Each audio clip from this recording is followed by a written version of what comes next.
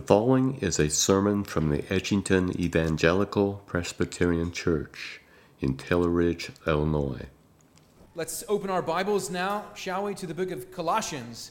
We are in Colossians chapter 4. Turn with me to Colossians 4. It's on page 985. If you need a Bible that's in the rack in front of you, do grab one there and turn with me. By my best estimation, we are in our final three sermons in the book of Colossians, in our 26th sermon this morning, but with just this one and then two more to conclude the book that we've been spending time in this year. If you take an advanced peek at the newsletter, you'll see the plan upcoming for where we're headed after Colossians. But for now, the Lord has us here in Colossians 4, specifically at verses 2 through 4, as we are drawing to an end in our time in the book of Colossians. But let me just remind you, as you've gone there, about what Colossians is all about. Remember that Colossian church is a new church, a small church, in a relatively out-of-the-way location. And one of the things that the Apostle Paul is doing in the book of Colossians is that he is helping to locate the Colossian Christians in the grand scheme of what God is doing through Christ as he brings the kingdom of heaven to earth, so that this small church in an out-of-the-way place might locate themselves within the cosmic purposes of what God is doing in redeeming all things through Jesus Christ. And so Paul writes the book of Colossians to help the Colossian Christians locate themselves within that glorious kingdom.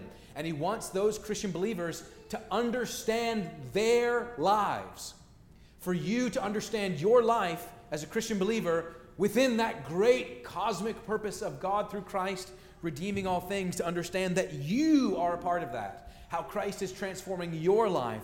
And then not only you as an individual, but then how you as an individual are part of the church, and how God is working through the church to bring about that cosmic redemption of all things through Jesus Christ, as the church lives as a witness in the midst of a world, bearing light, speaking truth, demonstrating love. So God is at work in the world, in your life individually as a Christian. As Christ transforms your life, he gathers you together with other Christian believers so that your corporate witness as a church is like an embassy or an outpost for the kingdom of God in the wilderness of this world, to bear the reality that Christ is king. That's what Paul is doing in the book of Colossians. He is encouraging the Christians and to live as individual Christian believers and together as corporate Christian witness. So what we've seen then is Paul explaining all of that reality of who Christ is and what he has done. Specifically in chapter 3, he has been emphasizing Christian living and what it looks like for you to live as an individual Christian believer.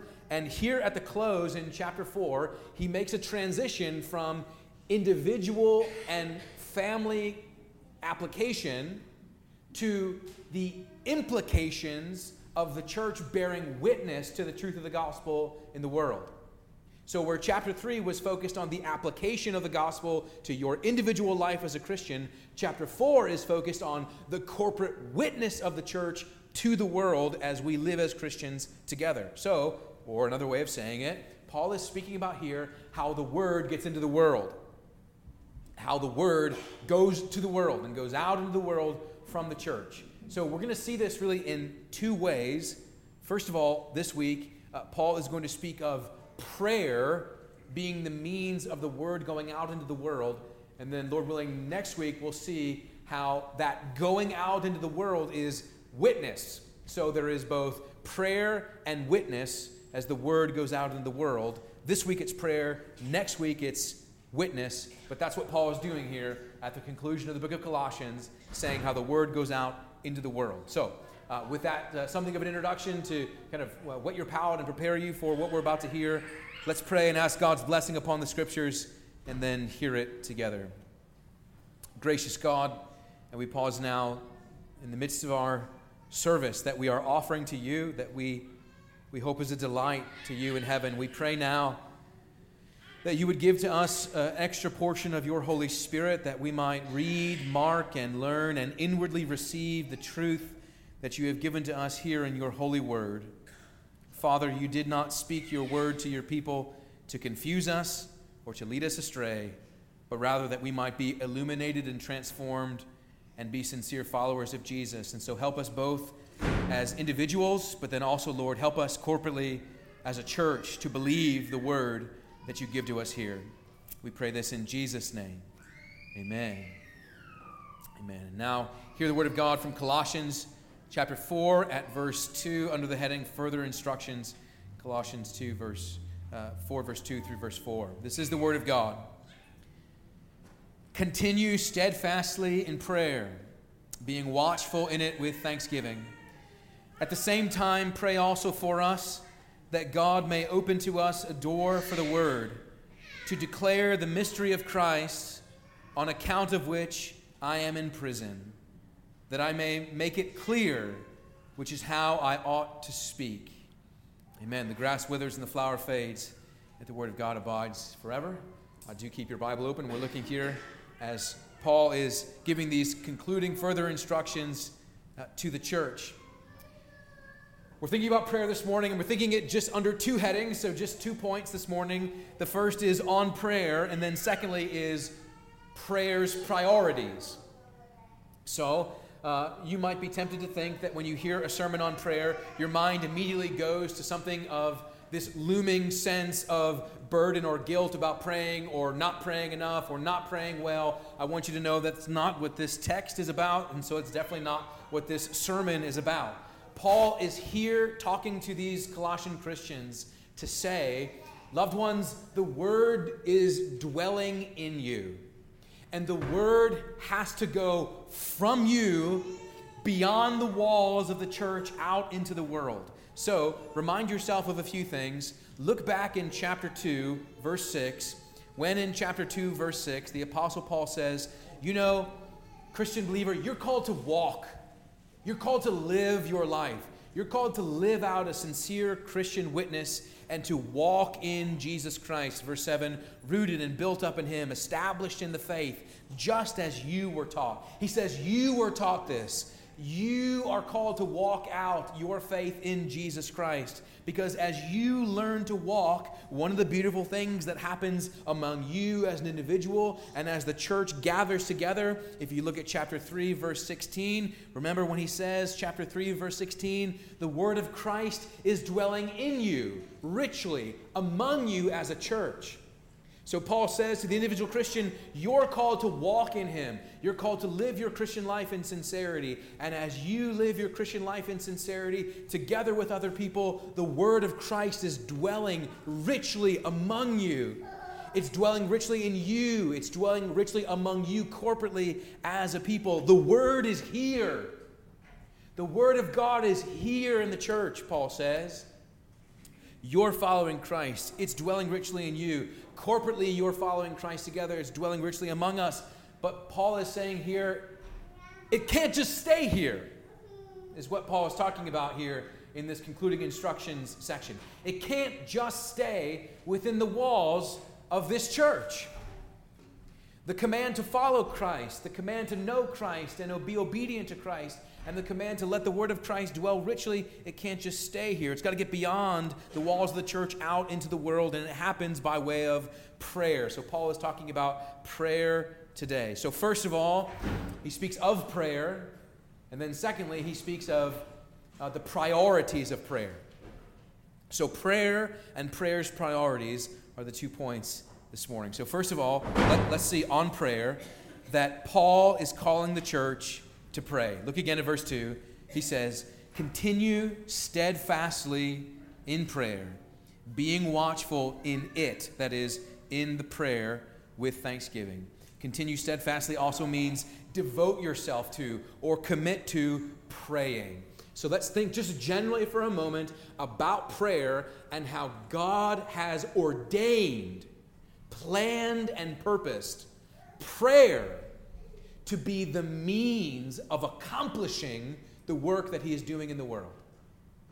Now, if you read Paul's letters throughout the New Testament, you will find Paul placing a major emphasis on the sovereignty of God, the providence of God, the purposes of God to both plan and execute his plan to ordain all things to his glory. God in his sovereign grace is executing his sovereign purposes. He has ordained the outcome. But the Bible says that God has also ordained the means of accomplishing that outcome. Or another way of saying it is that God has ordained that his gospel would go out into the world, into the nation, and into our neighborhoods. But the question to ask is, the means of that gospel getting there, how's it going to happen? Paul says that the means of the gospel going out into the world and into the nation and the neighborhood is prayer. That's what Paul is saying here in this text, that God has ordained that the way the gospel goes out in the world is in God's responding to the church's faithful praying. So Paul is saying, pray and continue steadfastly in prayer so that the word will go out into the world. Now you might, something of a head scratcher, isn't it? God in his sovereign purposes ordains all things, and he ordains the means, the instrumentality of accomplishing it. And God has chosen that the way it's going to happen is through your praying. Our praying. Why? Why is that primarily the way? Well, have you ever found yourself in a helpless place, or in a sorrowful place, or in a place of great anxiety or fear, and you're not sure what to do? And there's that impulse in you by the Holy Spirit that turns to the Lord in prayer, right? When you're faced with a scenario, Lord, help. I'm beyond myself and my resources. I don't know how I'm going to do this. I don't know how this is going to get done. Lord, would you do it? Lord, would you help? We're going to trust you and believe because you call us to obey. We don't know how it's going to happen, but we believe, Lord, would you help? It's that kind of prayer that's lifted up, like Psalm verse 15 that says this. God says, call upon me in the day of trouble, and I will deliver you, and you will glorify me. Because prayer is the means by which we express our helplessness, our neediness, the fact that we are at the Lord's will for the resources to accomplish his purposes. So he says, call on me. Remember what Jesus says? You don't have it because you don't ask.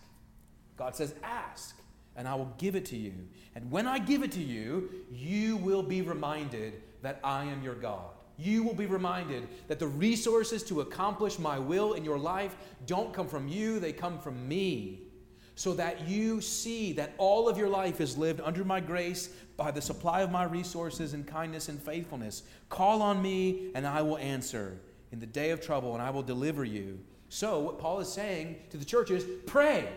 Pray because God has ordained that prayer is the way he intends to bring growth. What kind of growth? He intends to bring your personal spiritual growth through prayer. He intends for the church to grow through prayer. He intends for the gospel to have a witness in the world through prayer. But it comes by way of prayer. So Paul says, continue steadfastly with devotion, with watchful thanksgiving in prayer. Paul is serious about prayer because God is serious. He has ordained that the means of accomplishing his kingdom purposes is through the church's faithful praying. So Paul says, pray, church. Pray. Devote yourself to it. So pray. But then, for what?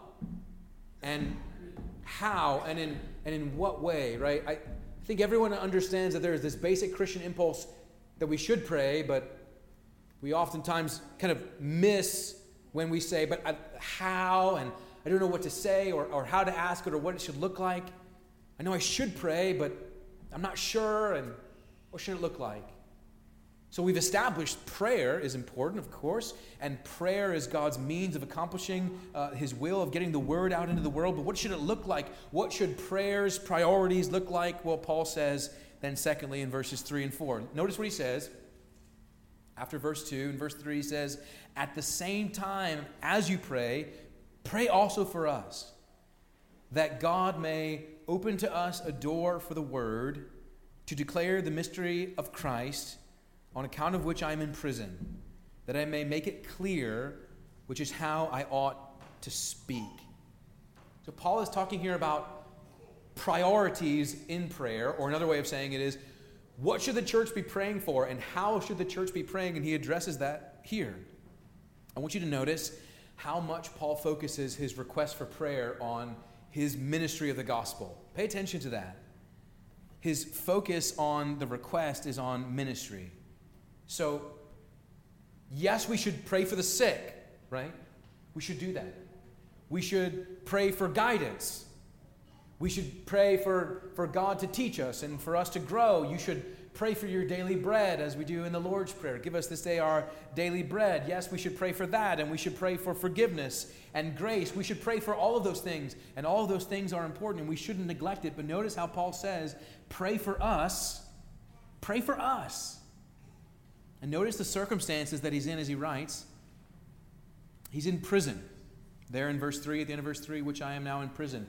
Paul writes a majority of his letters, that's why they're called prison epistles, prison letters, from imprisonment. And you'll notice that as he's in prison, his ministry has landed in a difficult set of circumstances. He's suffering for Christ, he's suffering for Jesus' name, and he prays for them, the Christian believers, to pray for him in his ministry. And he could have said, pray that I would be released, right? He could have said, pray that I be released from bondage, or pray that I would be delivered from suffering, or pray that I would be, these false claims against me would be overturned and I would be given liberty. But instead of praying for those things, he says, pray for the progress of the gospel. Pray for the progress of the gospel. And I think that's really instructive. And I think that you and I need to pay attention to this because it's oftentimes our first impulse that if somebody were to say, how can I pray for you? Or if I were to pray for you, what should I pray for? Our first impulse is usually something physical, perhaps, or emotional, a difficult trial in our lives.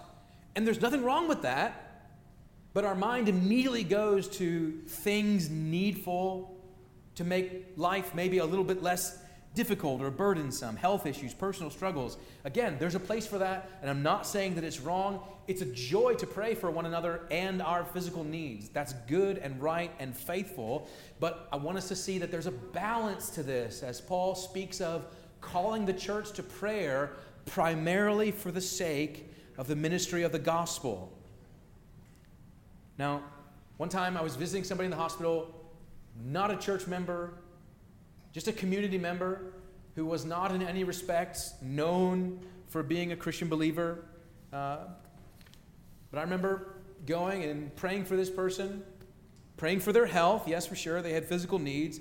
But I also remember an important part of that is praying that this physical struggle would reveal to them a need for a deeper healing.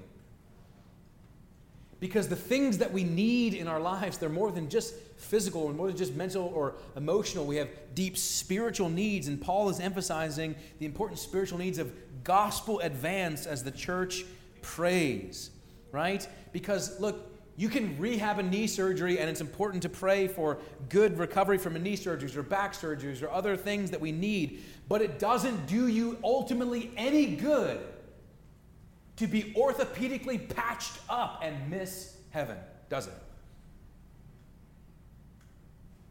So yes, we should pray for those things. It's good and right and faithful that we should pray for those things. It's a delight and obedience and a joy to pray for those things. But Paul says, as you pray, make sure you have an order of operations and an understanding that the advance of the kingdom and the advance of the gospel is something of a priority for the church as it prays.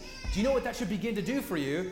Just very quickly, as you think about your individual needs, your individual physical needs are opportunities to advance the kingdom.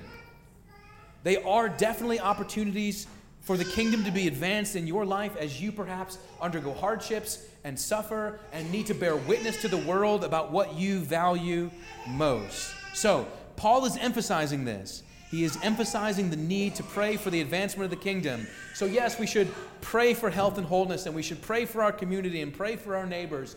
But church, the Apostle Paul is saying, pray for the word to go into the world through the church.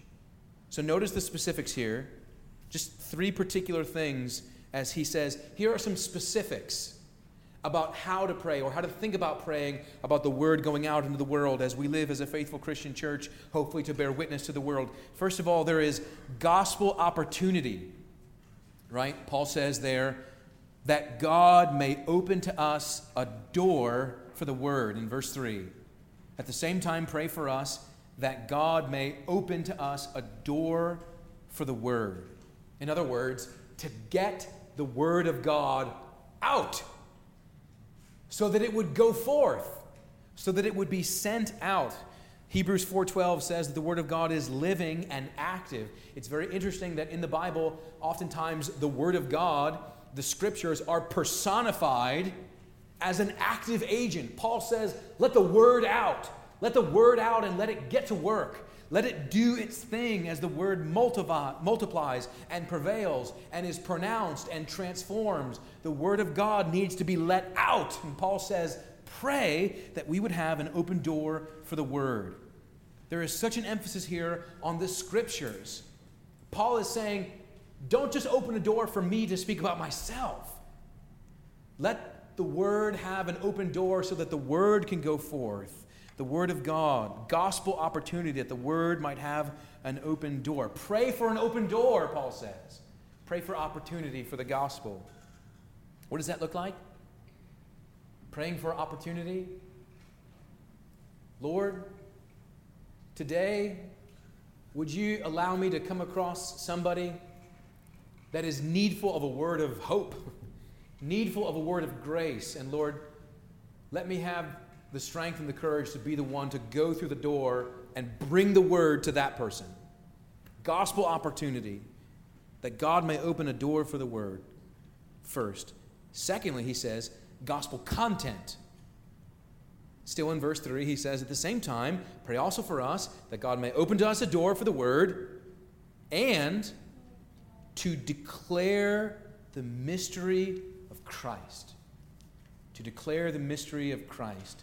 Paul wants the church to be praying for the opportunity to declare the mystery of Christ, to get to the truth of the gospel, to get to the substance of Christ. Now, when he says mystery, don't trip over that word. He means mystery in the same sense that when he uses it in chapter 1, verse 26. If you look back in chapter 1, verse 26 and 27, he speaks of the mystery that was once hidden, now revealed. Colossians 1:26 says, the mystery hidden for ages and generations, but now revealed to his saints. To them God chose to make known how great among the Gentiles are the riches of the glory of this mystery, which is Christ in you. So when he uses the word mystery in chapter 4, he doesn't mean things you can't possibly know. He means things once hidden, now revealed, that need to be known. The fullness of the mystery of Christ used to be veiled, used to be a shadow, but now that Christ has come, the substance is revealed, and the mystery and the revelation has been declared in such a way that Christ can be known and the gospel can be believed. And Paul says, I want to declare the mystery of Christ. He wants to talk about Jesus. He wants to get to the point to talk about Jesus with people. You ever tried this? Maybe like in a real moment of boldness, especially if you're someone who says, I'm not normally this person, but there was this one occasion that I really said, you know what? I'm gonna speak. I'm gonna say something. I'm gonna speak about the name of Jesus to the person in the waiting room with me, or the person at the library, or the person, my coworker, whatever the case, the kid on my sports team. I am gonna be courageous and speak up and speak the name of Jesus to my friend. And then they start berating you maybe. And they want to say, oh yeah, but what about the age of the earth? And they want to say, oh yeah, but what about the fossil record? And they say, oh yeah, but did Adam have a belly button or not? And you say, I just wanted to talk to you about Jesus. Some of you have never wondered about Adam's belly button before, have you? Right? And you say to yourself, I want to declare Christ. I want to speak about Jesus. And people want to take me over here and over there. And I just want to get to the point. And Paul says, there's a place for all of that. We want to get to the content of who Christ is and what he has done and why he so deeply matters. Because people don't know.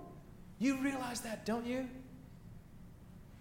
Some of us have a really hard time stomaching this reality that you have neighbors, friends, coworkers, fellow people on your sports team that don't know a thing about Jesus. Not a thing. And you perhaps maybe take it for granted.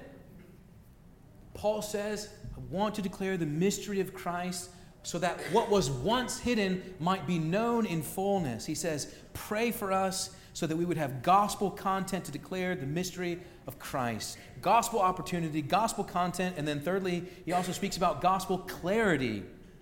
There in verse 4, pick up verse 3, he says, same time, pray for us that God may open to us a door.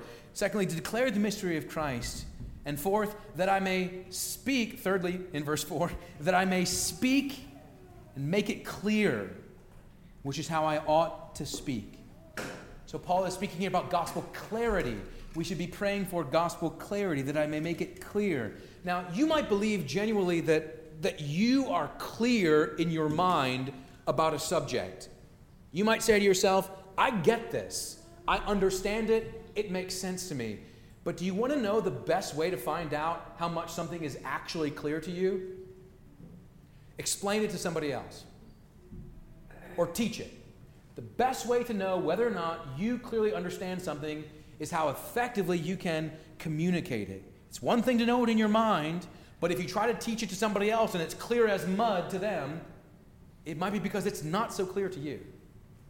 So Paul says, when I speak, I want to be clear, real clarity, with content and clarity of content that is easily digestible. So what this looks like, Paul says, when you pray and pray for opportunities for the word to go out into the world, yes, you're looking for opportunity. Yes, you're looking to bring content. But with the opportunity and content, you have to bring clarity. Because there's a difference between me watering flowers with drip irrigation or my 3,000 PSI power washer. So, if you have opportunity to speak to somebody, and you have the opportunity to speak about Jesus, and you're excited, and you want to crank on the trigger of your 3,000 PSI power washer and tell them everything in the world that they need to know at one moment, you know what you're probably going to do?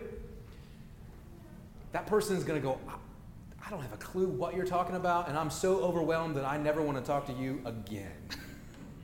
It's too much. Do you know it's a beautiful thing, actually, to just drip feed? Just drip feed. The roots soak up better that way. You know that. You can blast the fire hose at a plant, get it good and soaked, but it's not going to do it hardly any good compared to a drip feed. So what you should do is pray for an open door for the word, and when it comes, speak of the mystery of Christ, and then drip a little bit. Speak of Christ. And then go back and pray some more. Pray for a door to be opened again and then drip feed some more and keep at it and drip, drip, drip until the gospel begins to seep in and simplicity and accuracy make way for clarity. And Paul recognizes that if he's going to have the opportunity, he's got to make sure the content is there and he is clear with it. And Paul says, church, pray for the word to go out into the world with opportunity and good content and clarity. He ties the focus of the kingdom to these prayer requests. Says, church, pray for this.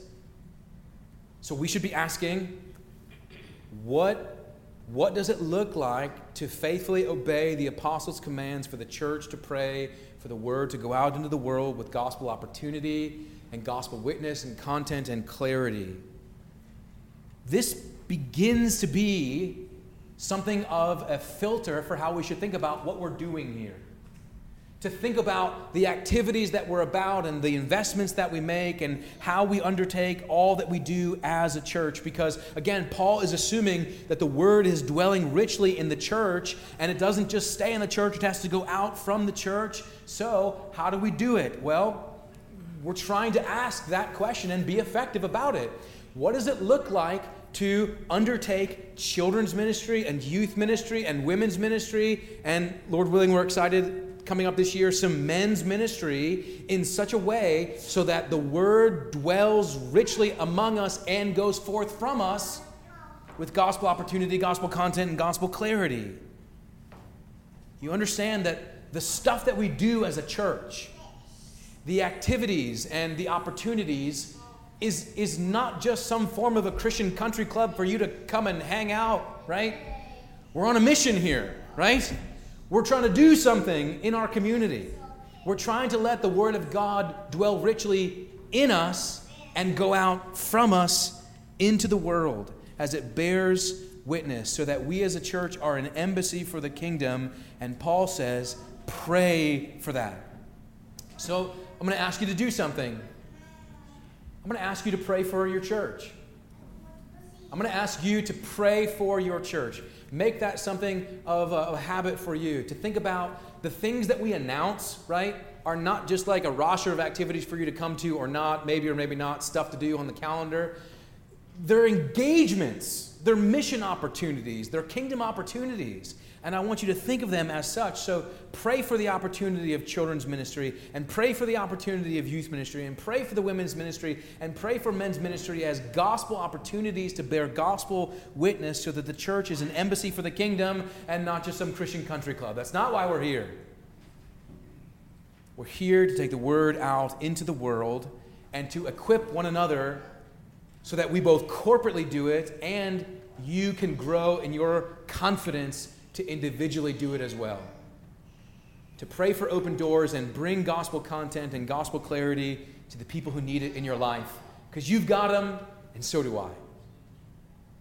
And we're walking this road together. Paul says, take the word into the world and do it for Christ's sake. So, dear friends, let us do so faithfully. And Lord willing, next week we'll hear more about what that looks like. Let's pray. Gracious God, we thank you that you give to us your word, not for the purposes of just keeping it to ourselves, but that we might bring that glorious word of hope that is found in Jesus' name to those who are weary and sorrowful, wounded, and in need of grace. We remember, many of us, what it looks like to be without hope. And so we pray that you would give to us open doors for the word, that we might be, through our praying, the instrument of bringing the gospel to others. Lord, would you bless that ministry here in our church and in our individual lives? We ask it, that Jesus might be glorified, we pray, in his name. Amen. Thank you for listening to today's sermon. If you would like more information about our church or its ministries, please visit edgingtonepc.org. May God bless and keep you.